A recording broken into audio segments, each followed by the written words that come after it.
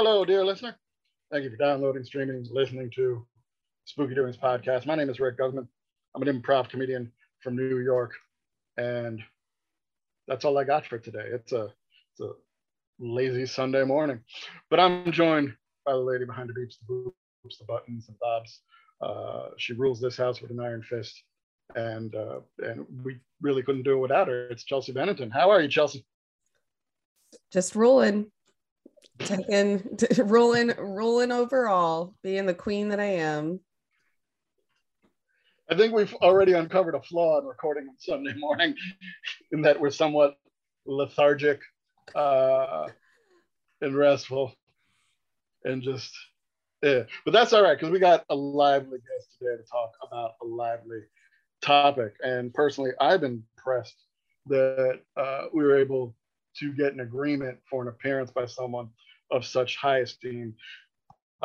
He's a former world champion multiple times. He is a Hall of Famer and a native Texan. We have the Texas Rattlesnake on the podcast with us. How are you, sir? Thank you for joining us.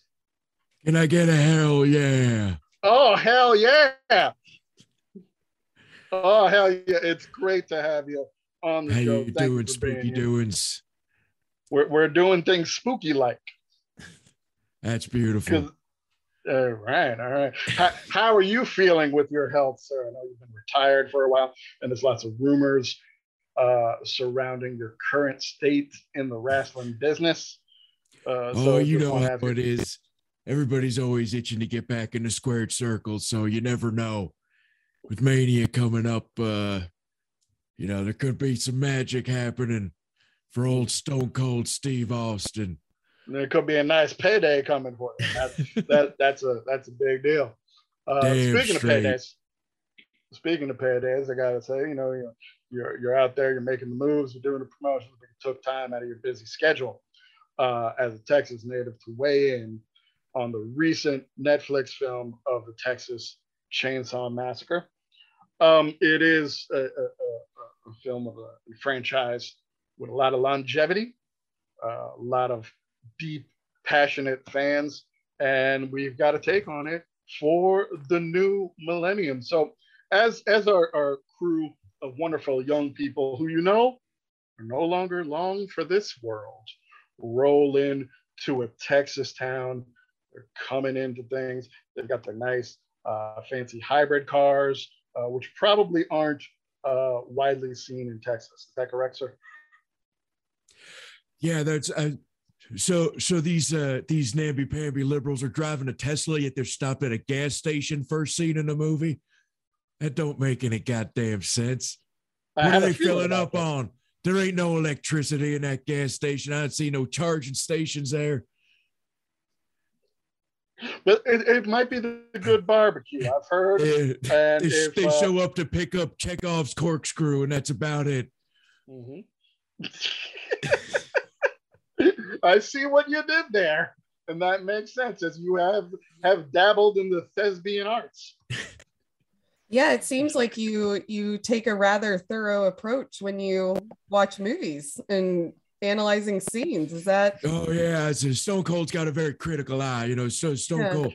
Not many people know, but Stone Cold actually went to Juilliard. I'm a bit of a theater buff. I know a lot about the cinema, if you will. Mm-hmm. From such wonderful films as The Condemned. Can anyone deny your performance in front of the camera on that? Of course. Was I in one of those 13 Bullets movies? I mean, wouldn't you? Yes. And you were fantastic. You were in 15 Bullets. 15 Bullets. Okay. Yeah, they got to bring you in later. So yeah, it also takes a little while for them to get to Leatherface, that makes sense. You got to establish some of these kids and make you care about them. So yeah, there's always a character that you want to see them get their comeuppance. And Bourgeois Bob, who kind of sounds like a character from the Mid-South territories, which you'll understand back in the day. Champ, coming out three-piece suit, but eventually he's going to get a chainsaw in the ass. Yeah, tell you what, you get Jake the Snake in there with him, and he ain't gonna stand a chance. He'll be out in a second. Is a namby-pamby. You've got history with Jake. Some would say you wouldn't be where you are without your victory against Jake Roberts. It was a well-deserved victory. Yeah, I couldn't be more grateful to have someone like Jake the Snake put me over. He's a true legend. You see him hanging out that he showed up at New York Comic-Con this year. I don't know if you were aware of that. I was not. Yeah. The man's still out and about getting work. And if Austin 316 has taught us anything, it's that improv could lead to a lot of t-shirt money under the right situation. What?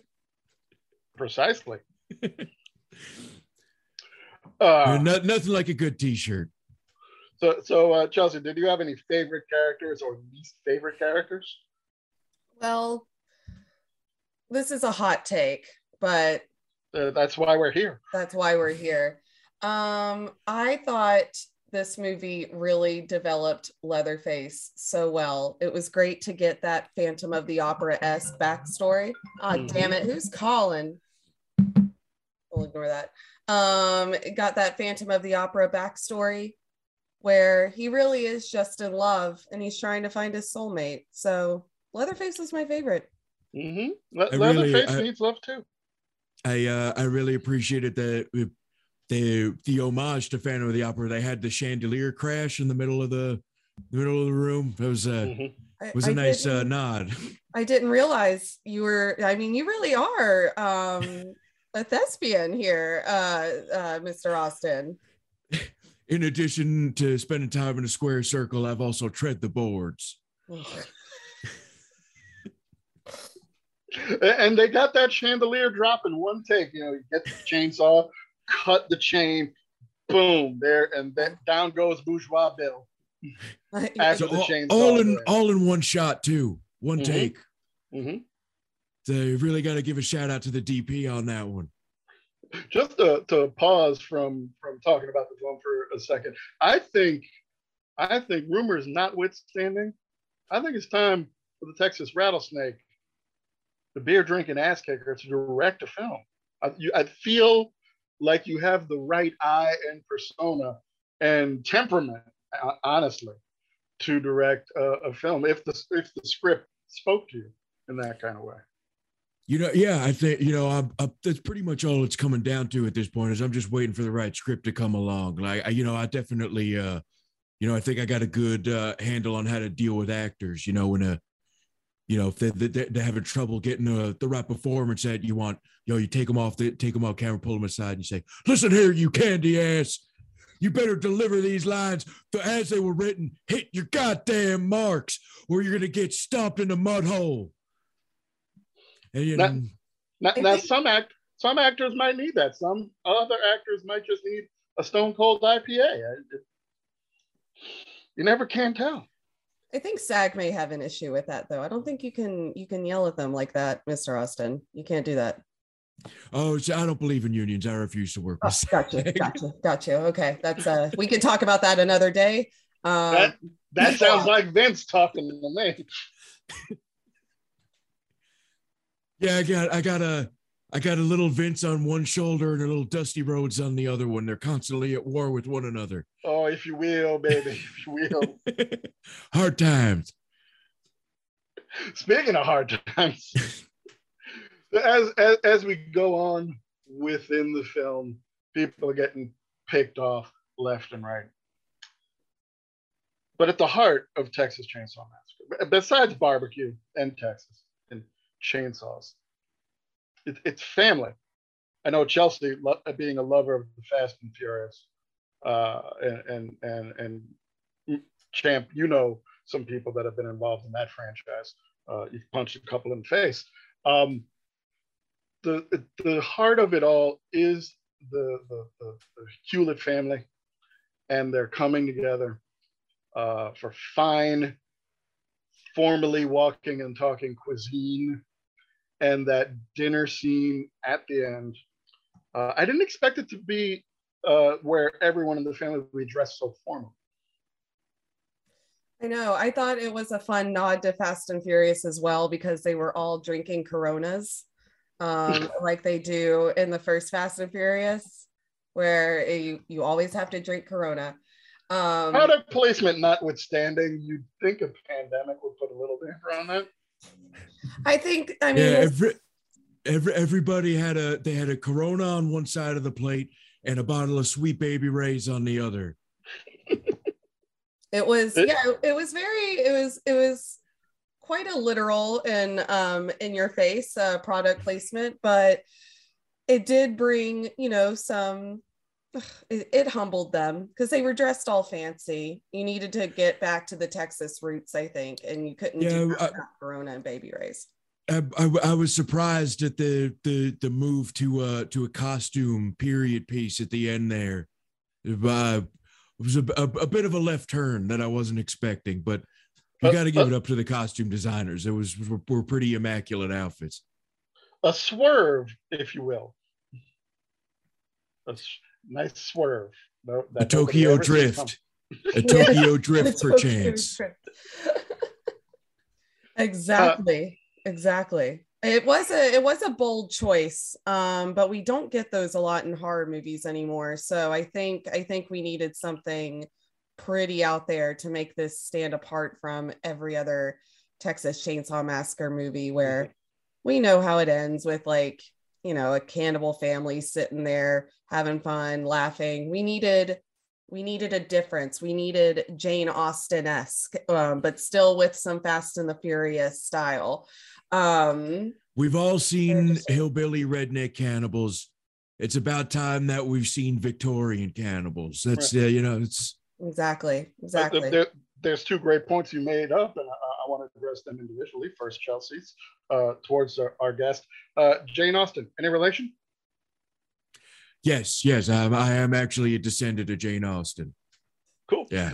And with it becoming somewhat Victorian piece in nature, the fact that Leatherface's love interest was named Victoria didn't resonate with me upon watching it. But that's why we have these conversations. So Chelsea and any of our esteemed guests can enlighten my ignorant ass.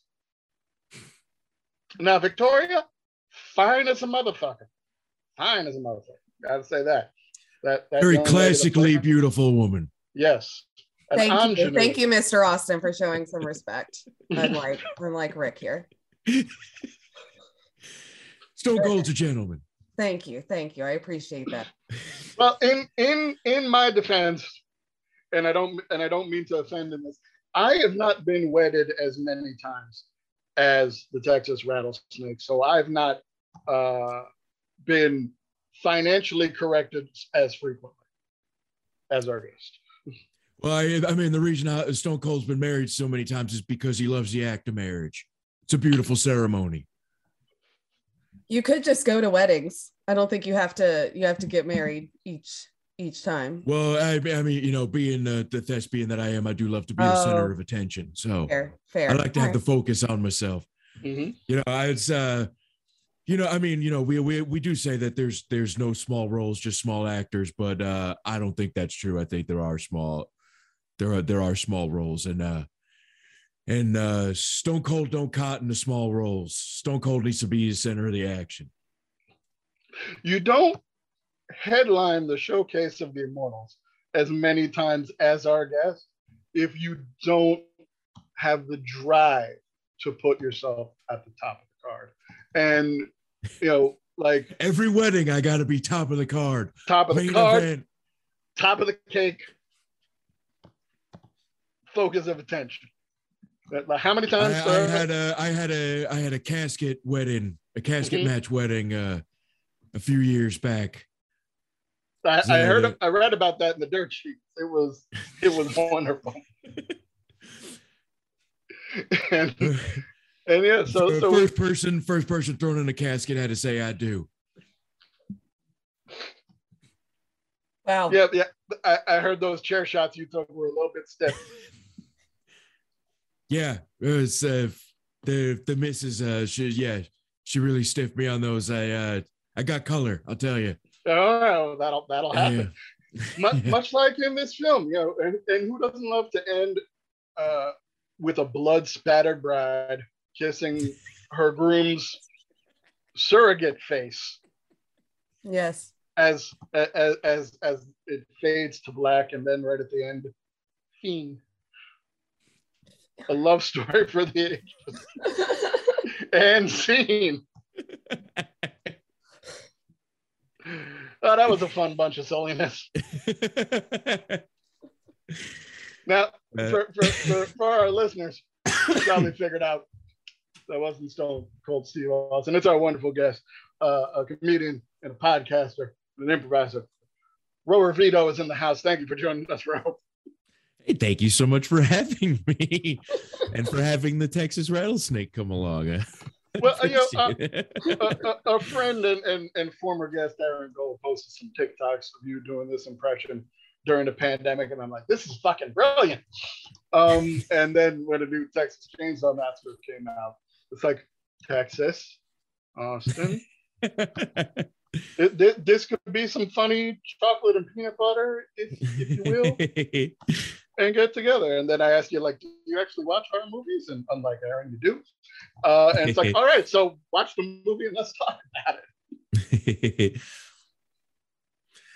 Yeah, man, this was a wild one. I didn't know. I don't know if I had any expectations for it because I haven't seen any of the other Texas Chainsaw Massacres. Like ever? Not even the original? No, Okay. I like horror, but I don't like slashers. I'm not a big slasher person. Yeah. Okay. This was fucking bananas. Yeah, for this one being your, I mean, believe it or not, this was definitely more violent than a lot of them. Yeah, this was atypical. Well, here's, I will admit that throughout this pandemic, there were a few of the Chainsaw films that I watched for the first time. There was even one prequel called Leatherface, just Leatherface, not Chainsaw 3, just Leatherface, that I didn't even know existed. So I've watched all of them throughout the past 2 years, and with different studios having the rights at different times. It is chaos if you're looking for continuity, because none exists. Yeah, sure. So this looked like Legendary Pictures watched Halloween in 2018 and someone said, get me one of those. And they did. It's like they're like, yeah, we're gonna do the grizzled final girl thing, and then they immediately bail on it. So just like full disclosure, like, I think this movie is a colossal piece of shit. Oh yeah, it's no, I don't think anyone. We described a way better movie in the beginning of this podcast. Yes, absolutely. It's certainly polarizing, and there are people that enjoy it. There are people that flat out hate it. I think there are people that revere the original so much that nothing will compare to it. And I agree that nothing will, but I look at this kind of like a Jaws sequel or another Mudhoney album. I know what I'm going to get when I walk into it. So do I get someone, and in this case, many people killed with a chainsaw? That's what I was expecting. So I'm not disappointed. As far as the... Oh, go ahead. I'm sorry? I was just going to say, and you got my chainsaw impression through the movie too. Oh, yes, yeah. Good. Just like a chainsaw. Wait. I want to do the thing that I see the sound people on set do. I want absolute silence so that the mic can pick it up. Chelsea, in 3, 2, 1. Love it. You know, like when you it's a penguin starting a chainsaw. But going to the colossal piece of shit that Ro felt that it was, and I'm not disagreeing with you. To me, the most disturbing part was when the chainsaw is going through the floorboards as the young lady's crawling through the crawl space, and then the chainsaw like hits that pipe, and I'm like, oh no, that's a doo-doo pipe, isn't it? And sure enough, lots of feces just land. It's old lady and Leatherface feces. So gross. The cat lady mom from Sleepwalkers, that was her poo. My first thought when she gets covered in poop wasn't, oh no, the chainsaw. I was like, oh god, she's gonna get an infection. Wait, I think Rick said something similar, or your girlfriend did. Someone said something about her getting an infection. Yeah, I would kill myself. Septic shock or something. Yeah, I would. You know, sorry to be insensitive. I would commit suicide. I would die. If I was covered in that, I'd just go ahead and quit. Oh, Rage quit. I've been to Texas once. I went to a swimming hole in Austin. It took a couple of hot showers just for me to feel normal after that. With that in mind, great case. Anyway. Oh, go ahead. Sorry, go ahead. I was gonna say, it's funny because the more I think about the movie, I'm like, this is so ridiculous. The scene in the party bus alone was just like, what the fuck is going on? But it reminded me, I was like, okay, what was worse,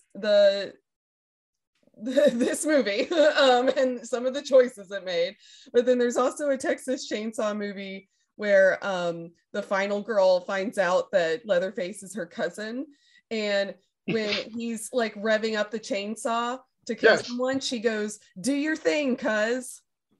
I'll explain this to Ro. What's worse? I don't know. Oh my god! When Lionsgate did Texas Chainsaw Massacre 3D, Alexandria Daddario from the True Detective.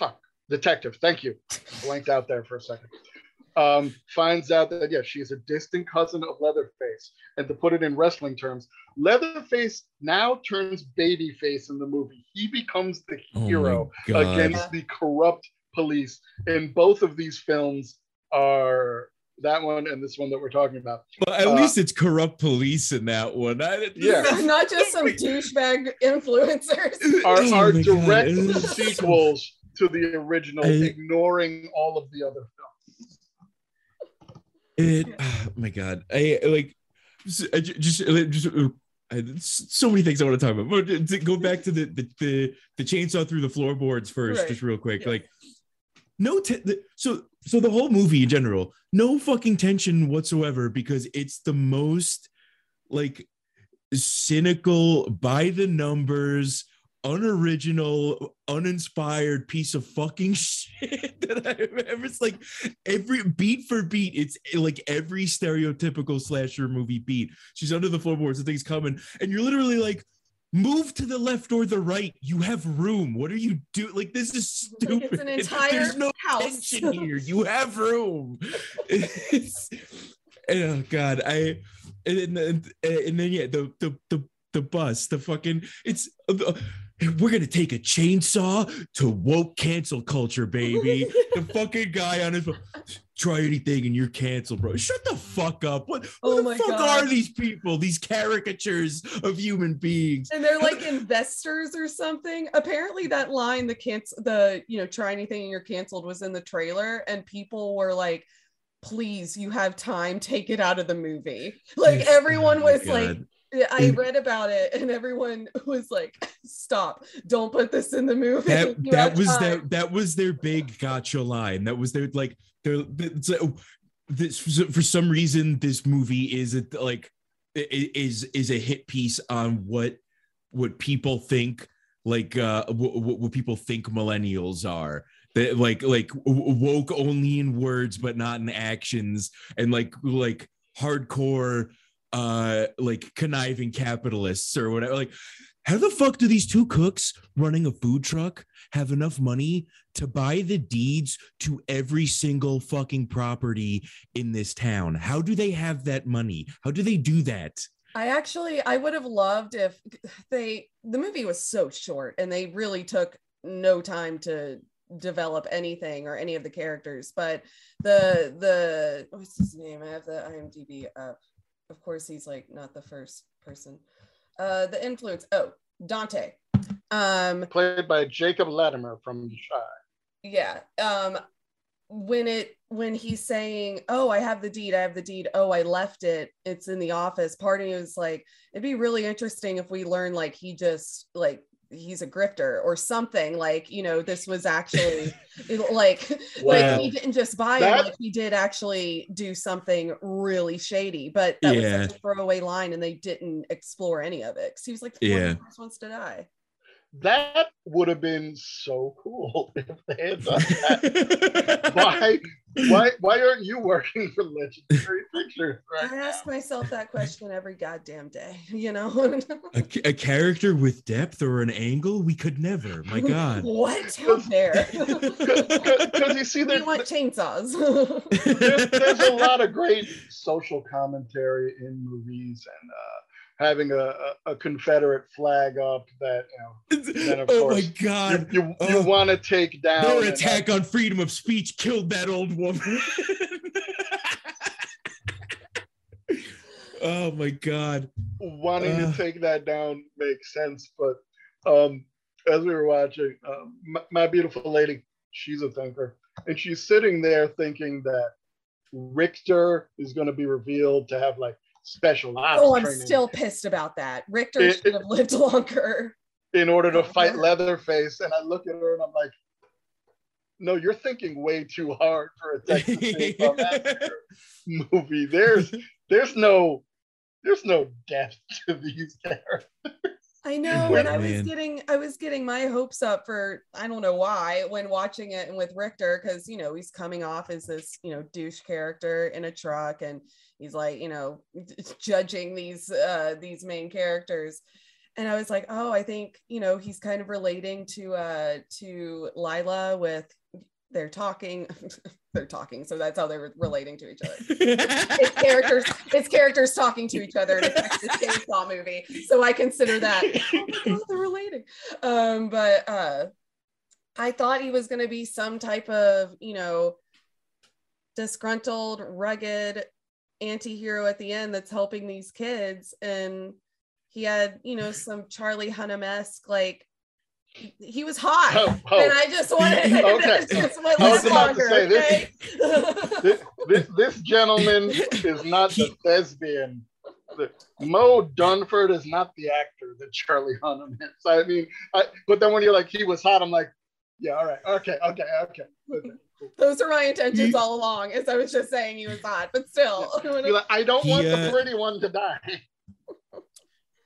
They couldn't overcomplicate things because it was already too much for them in the script to have him be the catalyst for the victim of a school shooting to get over her trauma by becoming a gun user. They need this fucking Wayne LaPierre philosophy that they have to inscribe on this fucking girl of the only way to stop a bad guy with a chainsaw is a good guy with a gun. Like, get the fuck out of here. This movie's insane. It's so fucking stupid. There were so many things that I was thinking about at the end when it came to her using a gun. And I mean, first of all, you know, kind of skipping to the end of the movie, they really messed up with bringing Sally back, the older woman who she was the final girl in the original. It's not the same actress. She passed away a few years ago, but like, she's like, I've been hunting him for years, and I'm like, you're in the same town. What do you mean you've been hunting him? He hasn't gone anywhere. How did you not find him? There's a picture of him in the orphanage wearing the same outfit. That's how it's given away. And for her to use it's a big boy in suspenders. Go get him. And to use the girls as bait, and she's immediately like, sorry, he wants you, and just locks them in the truck. I'm like, and then proceeds to not shoot him. And then she dies immediately. Oh, and she's like, do you remember me? No. Why do you care? Fucking kill him. I was just like, they really tried 101 trying to take like Laurie Strode and Halloween with the PTSD and recovering from trauma, but instead this woman's just like the worst ranger in Texas. Like, I don't know, and dies. And it's like they're like super expository, heavy true crime opening thing where they're like, all right, here's the story of the Texas Chainsaw Massacre, and it's whatever the fuck her name is, Laurie Strode Jr. And like she Sally gave her Hardesty. testimony, Sally Huxley, and then she was never heard. She refused to like give anyone like to speak again about anything. It's like implying that she's like, you know, she's still processing the trauma and doesn't want to, you know, relive or deal with it anymore. But then all of a sudden it's, no, the fucking gas station guy's like, he's back. She's the person I gotta call to take it. Why? How was that established that she's the person that's got to be the one to take care of this? She went into hiding because she didn't want to have to deal with it or relive it anymore. What are you talking about? Yeah. It's so it's so silly. It's weird. It's really strange the choices they made with her. And the stupid thing with Leatherface, like the very briefly trying to make him this like empathetic like character, being like, oh, I'm so sad that my mommy died, and then immediately doing like a Norman Bates thing with him of like putting on the dress and then like crazily like putting the blush on his mother's face on his, like, what the fuck are you doing? That does pertain a little bit to a few of the previous okay films. I want to go back a little bit. I apologize for my ignorance. No, it's okay. No, it's cool. How dare you get the cutting of a face off and make up wrong? But I gotta give you your flowers while you're here. You made a reference to Wayne LaPierre, who is despicable, but it made me laugh, and it's 100% appropriate for this show. So thank you. Thank you. I could not let that slide. Moving on. I will say before you jump in, Rick, this one thing I enjoyed about this movie, because I do like slashers. Like the kills are pretty gnarly. I mean, the bus scene, I was a little like, okay, calm down. But the police van or ambulance, whatever they were in, that whole scene, like breaking his, what did he do? Break his he broke his wrist and then used a compound fracture. Yeah. And then stabbed him with the bow. And that's one of the reasons why I enjoyed this movie. That level of explicit, overt gore. I'm getting what I want. All of your points are valid. I appreciate like creative kills and stuff, and like I thought that was a fun, gnarly one. I was like, oh, that's fucked up. And then the rest of them are all just kind of boring. I don't know. Like it's the brutality of like a few of them is just like how long it takes for the person to die, and to that's not creative or entertaining. I'm like, oh, it's just upsetting. This person, like, put this person out of their misery. Is gross. The fact that Sally lived for like 30 minutes after getting a chainsaw through the chest and spine, I'm like, I mean, 30 minutes obviously not, but still enough to talk and hand the girl her gun. I was like, I'm not a doctor.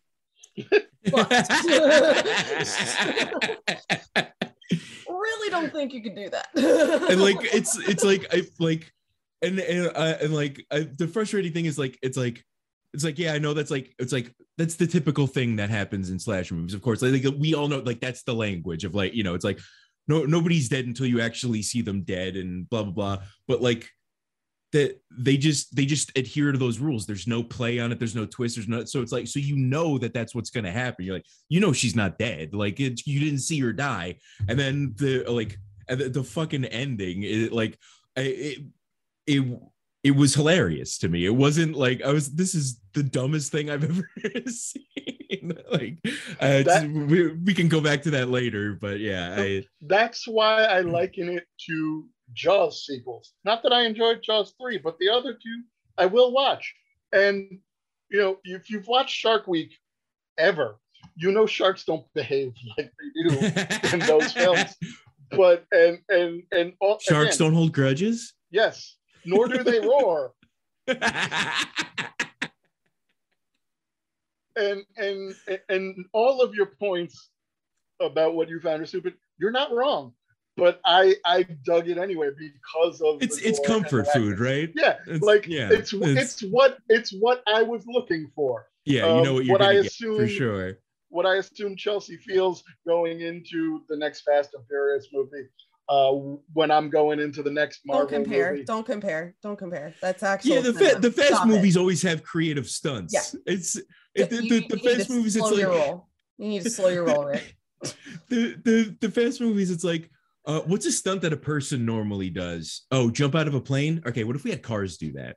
Yeah. Like, what if they jump out of a plane rules. while a car is going over a hill and he jumps from the plane to the car? Don't you fucking dare compare this movie to and also the 9-film franchise, including another spinoff. Don't. Okay, continue. So, but what if in the next movie, the cars roar? Is what I'm asking. I think they'll go.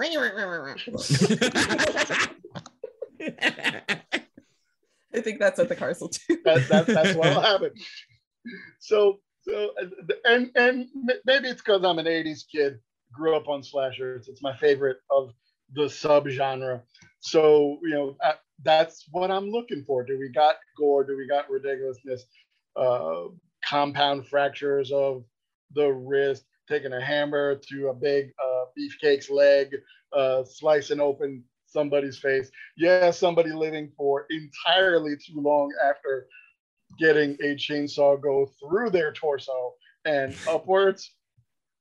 Just the one with like Dante, where it's like, and you like he stumbled. I enjoyed this. I enjoyed the swinging door shot. I thought that was fun. Of like, the door opening and closing, and you kind of see everything happening.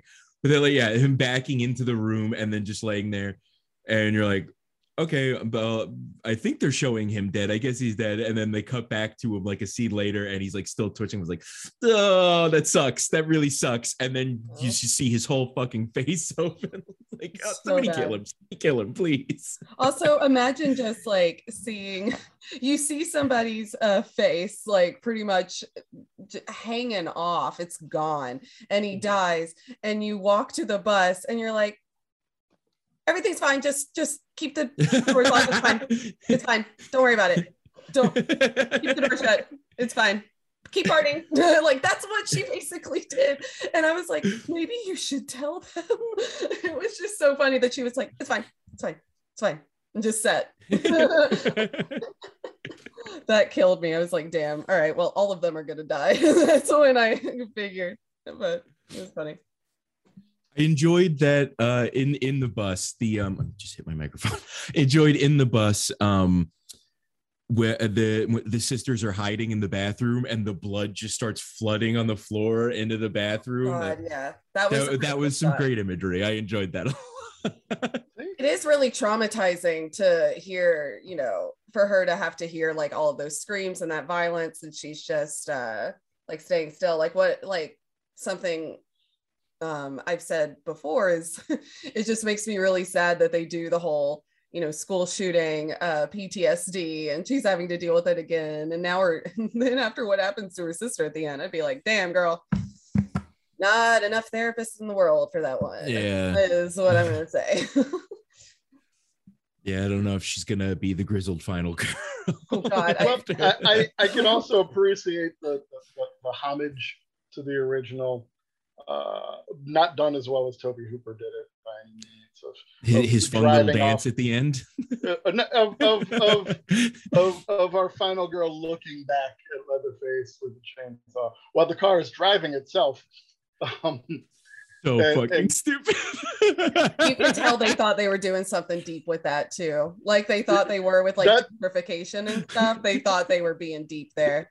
That was their for Toby moment, I believe. It's just so funny because it's just how slow the car is driving because it's doing the autopilot. I know. And I'm like, get the hell out of this town. This is when you turn autopilot off and you go fast and you go furious. That is what you do. You do not let autopilot go for like 10 miles an hour. Not everything. See, if they had watched Fast and Furious, they would have known.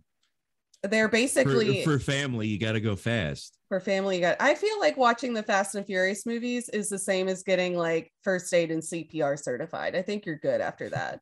Like, it counts. Not everything is Fast and Furious, Joe. It should be. God, this world would be a much better place. It's true. No. So, after seeing this film, Ron, and after talking about this, would you consider watching Tobe Hooper's original Texas Chainsaw Massacre? I'm curious. Yeah, I definitely like because that came out in the 70s, right? It did. So like my I guess I don't know, assumption is that it's going to be a lot darker and brutal. Like I because like I always feel like it's always lumped in conversations with was it Last Door on the Left? Is that what it's called? The Last House on the Left. Last House on the Left. And like that's also a very fucked up movie. So I feel like I always kind of link the two of them in my head of like, although like if you watch those, you're gonna need to like have a sit for a while and maybe do some self-care afterwards. Is it anything like that?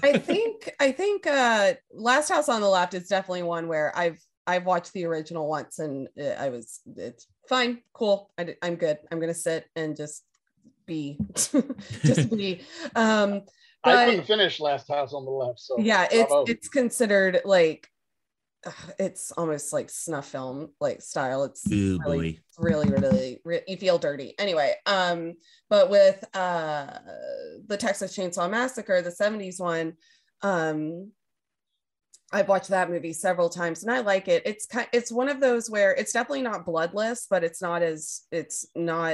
Rick, correct me if I'm wrong. I don't think it's super gory. I mean, it's nowhere near as gory as this new one. Yeah. It's like Psycho in a lot of theater. It's in your mind. Yeah.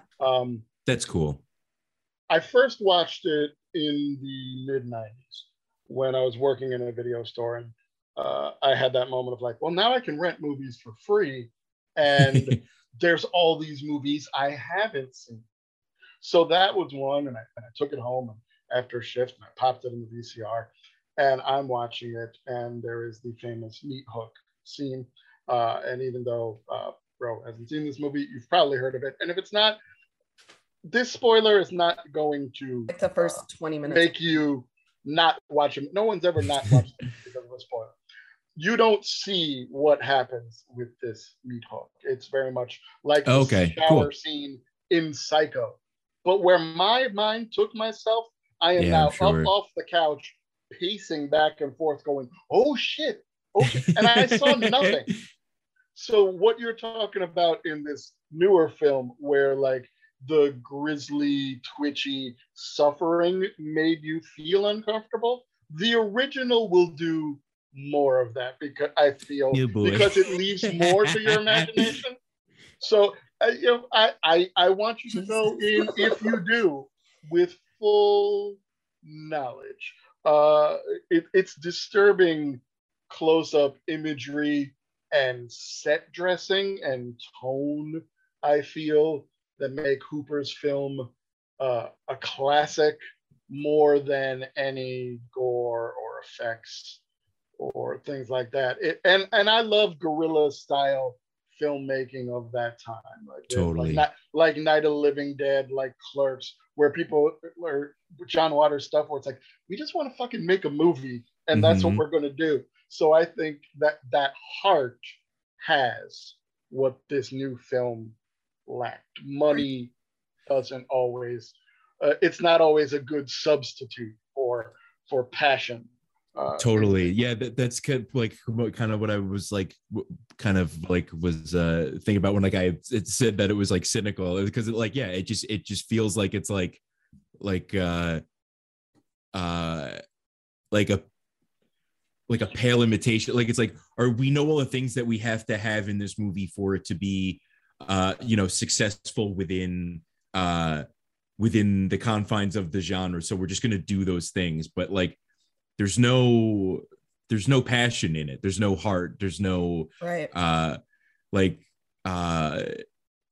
it doesn't feel like let's make a movie. It's like let's make a quick cash grab.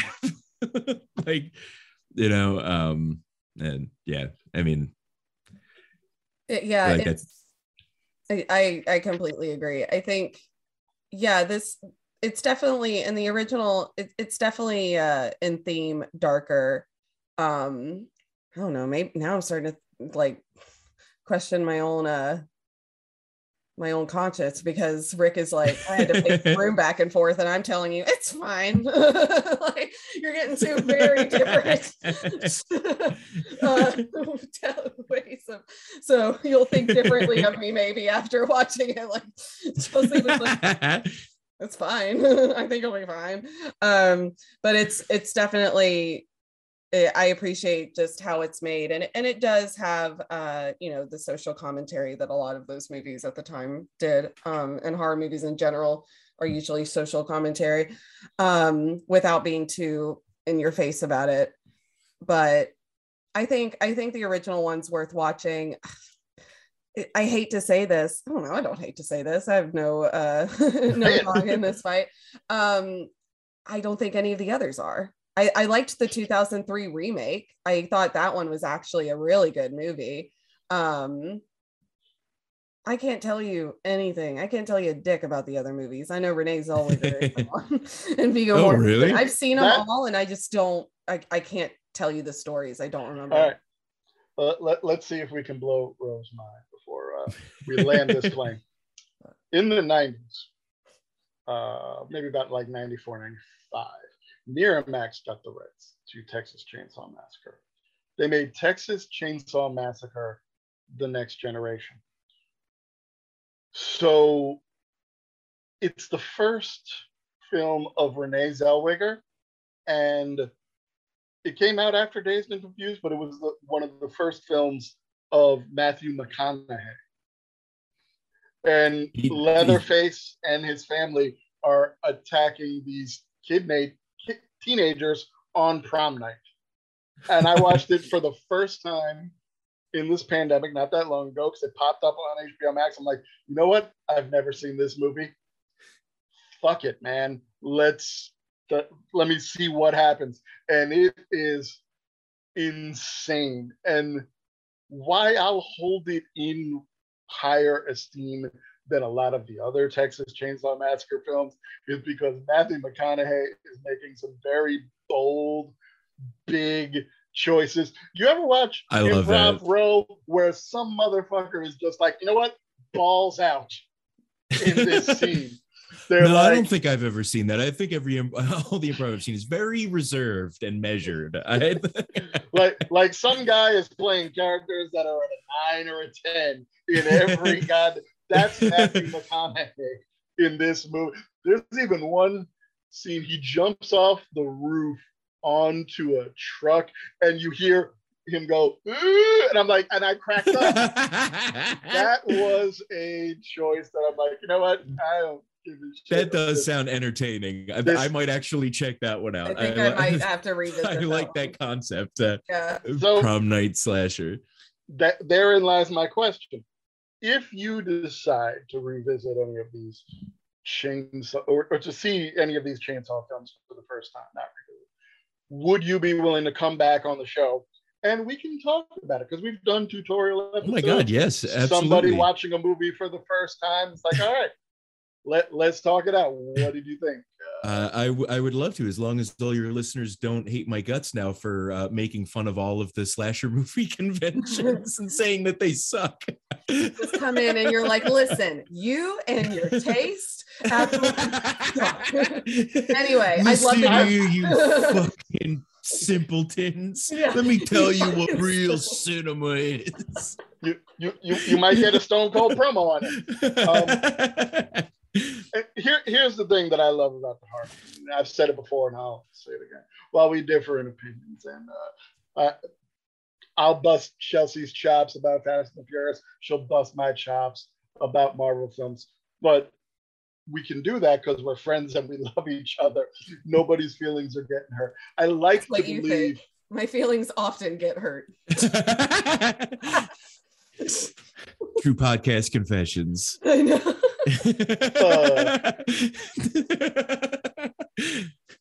Actually, I'm in a constant state of agony and despair.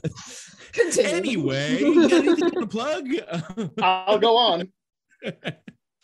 I do believe that the horror community, they, as long as you're in it, you're good. Okay, it may not be your thing. Slashers may not be your thing.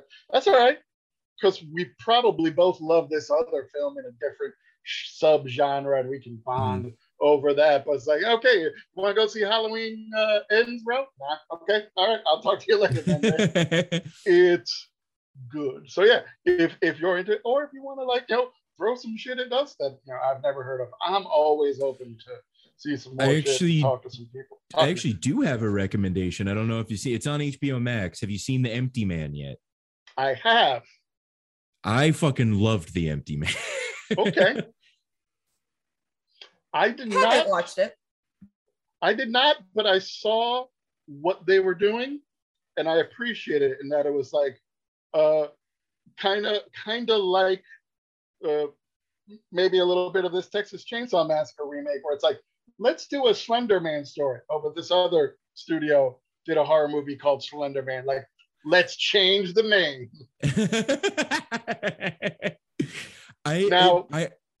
I can't compare it to the film Slender Man because I didn't watch that one. But Empty Man, I don't regret seeing it, but it's not something that I would need to watch again. So you're probably more of a paranormal person. In your horror. I like I like psychological horror more. I like to have my mind fucked. Sometimes you want to get thinky. That's cool. Yeah. It was also like I think the thing that I enjoyed most about it is just like it was just very good at tone and just like establishing tone throughout all, and like each part of the movie is almost like a different genre, and it blends from like part to part really well. It's like, like that first like prologue thing, like that's straight up like that's ghoul horror movie, just straight up. Then it turns into like a cop procedural kind of thing a little bit, and then it goes into a conspiracy thriller, and then it goes into like a eldritch horror like kind of thing, and it does it really well, like moving from thing to thing. And and just like the whole time I was just fascinated. I was like, what the fuck is going on and what the fuck is about to happen? And that's a very accurate description of the film. Yes. Well, you've convinced me. I'm gonna watch it. And I thought of something that describes for those who aren't watching on Zoom because we don't let you, Chelsea was talking and her door just opened, and I know it's the cat. She knows it's the cat, but Ro might have thought she called something forth in that moment. It's the paranormal activity. It's the Empty Man. It's the Empty Man. No, I haven't even watched it yet. He can't come after me yet. That's how he gets you. But I think so. Horror movies, I think, will fuck your mind, but psychological horror movies will take you to dinner first. Beautifully said. I love that. Thank you. When you said I like to get my mind fucked, I was thinking, I was like, and slashers won't take you to dinner first. So I'm very proud of that. I'm gonna patent it. It's mine. Quote. That's you guys should make t-shirts. Yeah. Very good. Psychological horror. They'll bring you flowers. They'll woo you. They'll dance with you. They'll kiss your cheek in the morning and they'll call you the next afternoon. All right. So, Ro, you got Empty Man bought me this corsage. Love it. All right. Okay. I don't know if anybody here. And then it took me to Pound Town. I don't know if anybody here or any of our listeners watch Ted Lasso. But in The Empty Man, at one point, one character says, "He's here, he's there, he's everywhere." So I just thought of the football chant of Ted Lasso regarding Roy Kent, like he's there, he's every fucking where, empty man. But I digress. Ro, you've got a podcast that you're a part of. Would you tell our listeners what it's about and where they can find it, please? I do have a podcast. It's called Bad Guys and B-Sides, and it's an actual play podcast, which means we play a role-playing game. We're using Dungeons and Dragons, and we're the story is that like we're a band of like, you know, like teens, 20-year-olds, whatever, like going on our like first tour through the country, and then supernatural stuff starts happening. So it's like it's not Scooby-Doo, it's the 13 Ghosts of Scooby-Doo. And that's an important distinction. I don't know if you guys know the distinction, but it's an important distinction. In 13 Ghosts of Scooby-Doo, the ghosts are real, and Scooby and Shaggy have to catch them for Vincent Price. So that sounds amazing.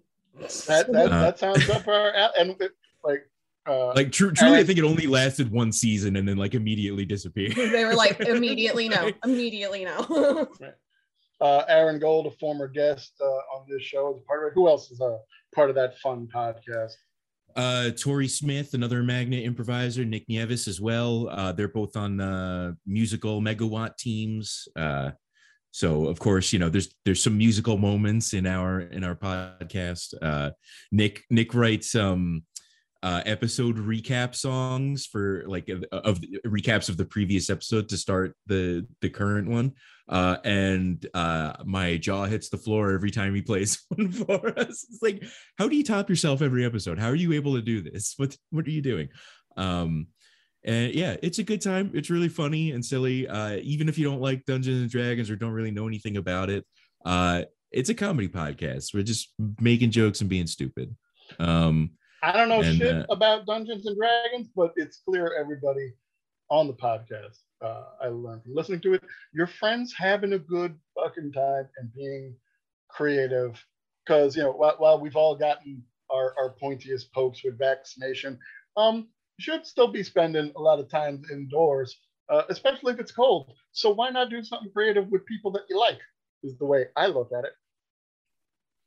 Hell yeah. Right. And where can people hear that podcast, please, Rob? Bad Guys and B-Sides, like you know, on all the podcatchers. It's you know, on everything, Spotify, Apple Podcasts, Twitter, Stitcher, probably, just not Stitcher. You know, I know it's on everything. Everyone that I've talked to who uses different podcatchers has been able to get it. And then we've all, like, social media is Bad Guys B-Sides. There's no ampersand in it or anything, because we didn't want to make things, I don't know, overly complicated or whatever. And got a Patreon too, patreon.com/badguysbsides, if anybody's interested in supporting us over there. There you go. Yeah, just check us out. It's we're pretty cool, I think. Nothing cooler than saying you're cool. Am I right? No. No, but everybody should give it a listen. Finger gun. It sounds like it's up the alley of our spooky music-y fans of this podcast. Chelsea, where can the people find you if they want to find you? They can find me editing out Ro's whole bit because they kept saying they were cool. And I don't find it cool. I'm gonna be chopping that up anyway. No. Just having a cool time over here. Cool time. Just hanging in the chill zone.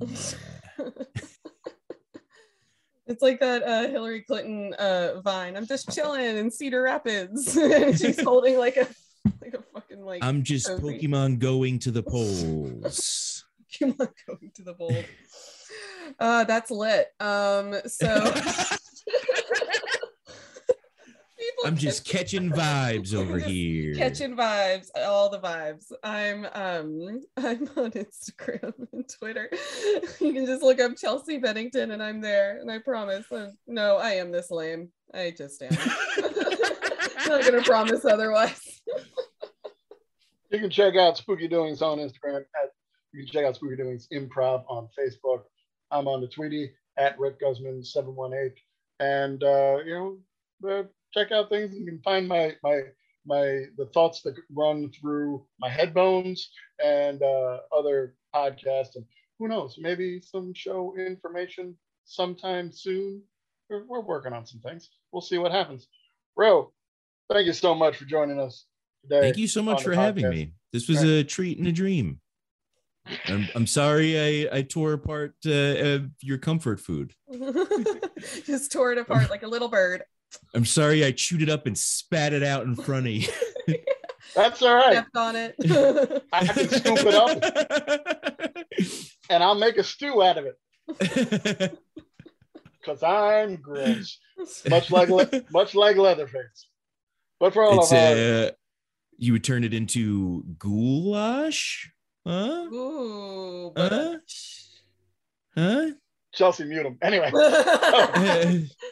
I'm not going to So I'm not going to get any subscribers to my podcast from this. Nobody's even going to know who you are. I'm going to cut out anytime your name is said. And it's just going to sound like we had some So if I had won anybody over, they absolutely hate me by this point. Right? They're like, who is this person? This is now a lost episode. To our dear listeners. That's what's going behind the Disney vault. Off the rails. To all our listeners who have stuck through our nonsense, I thank you. I appreciate you. Follow us, write a review, give us that 5-star booth, tell a friend about it. We appreciate it because we appreciate you. In the meantime and in between time, everybody, stay good, stay healthy, and stay spooky. See ya.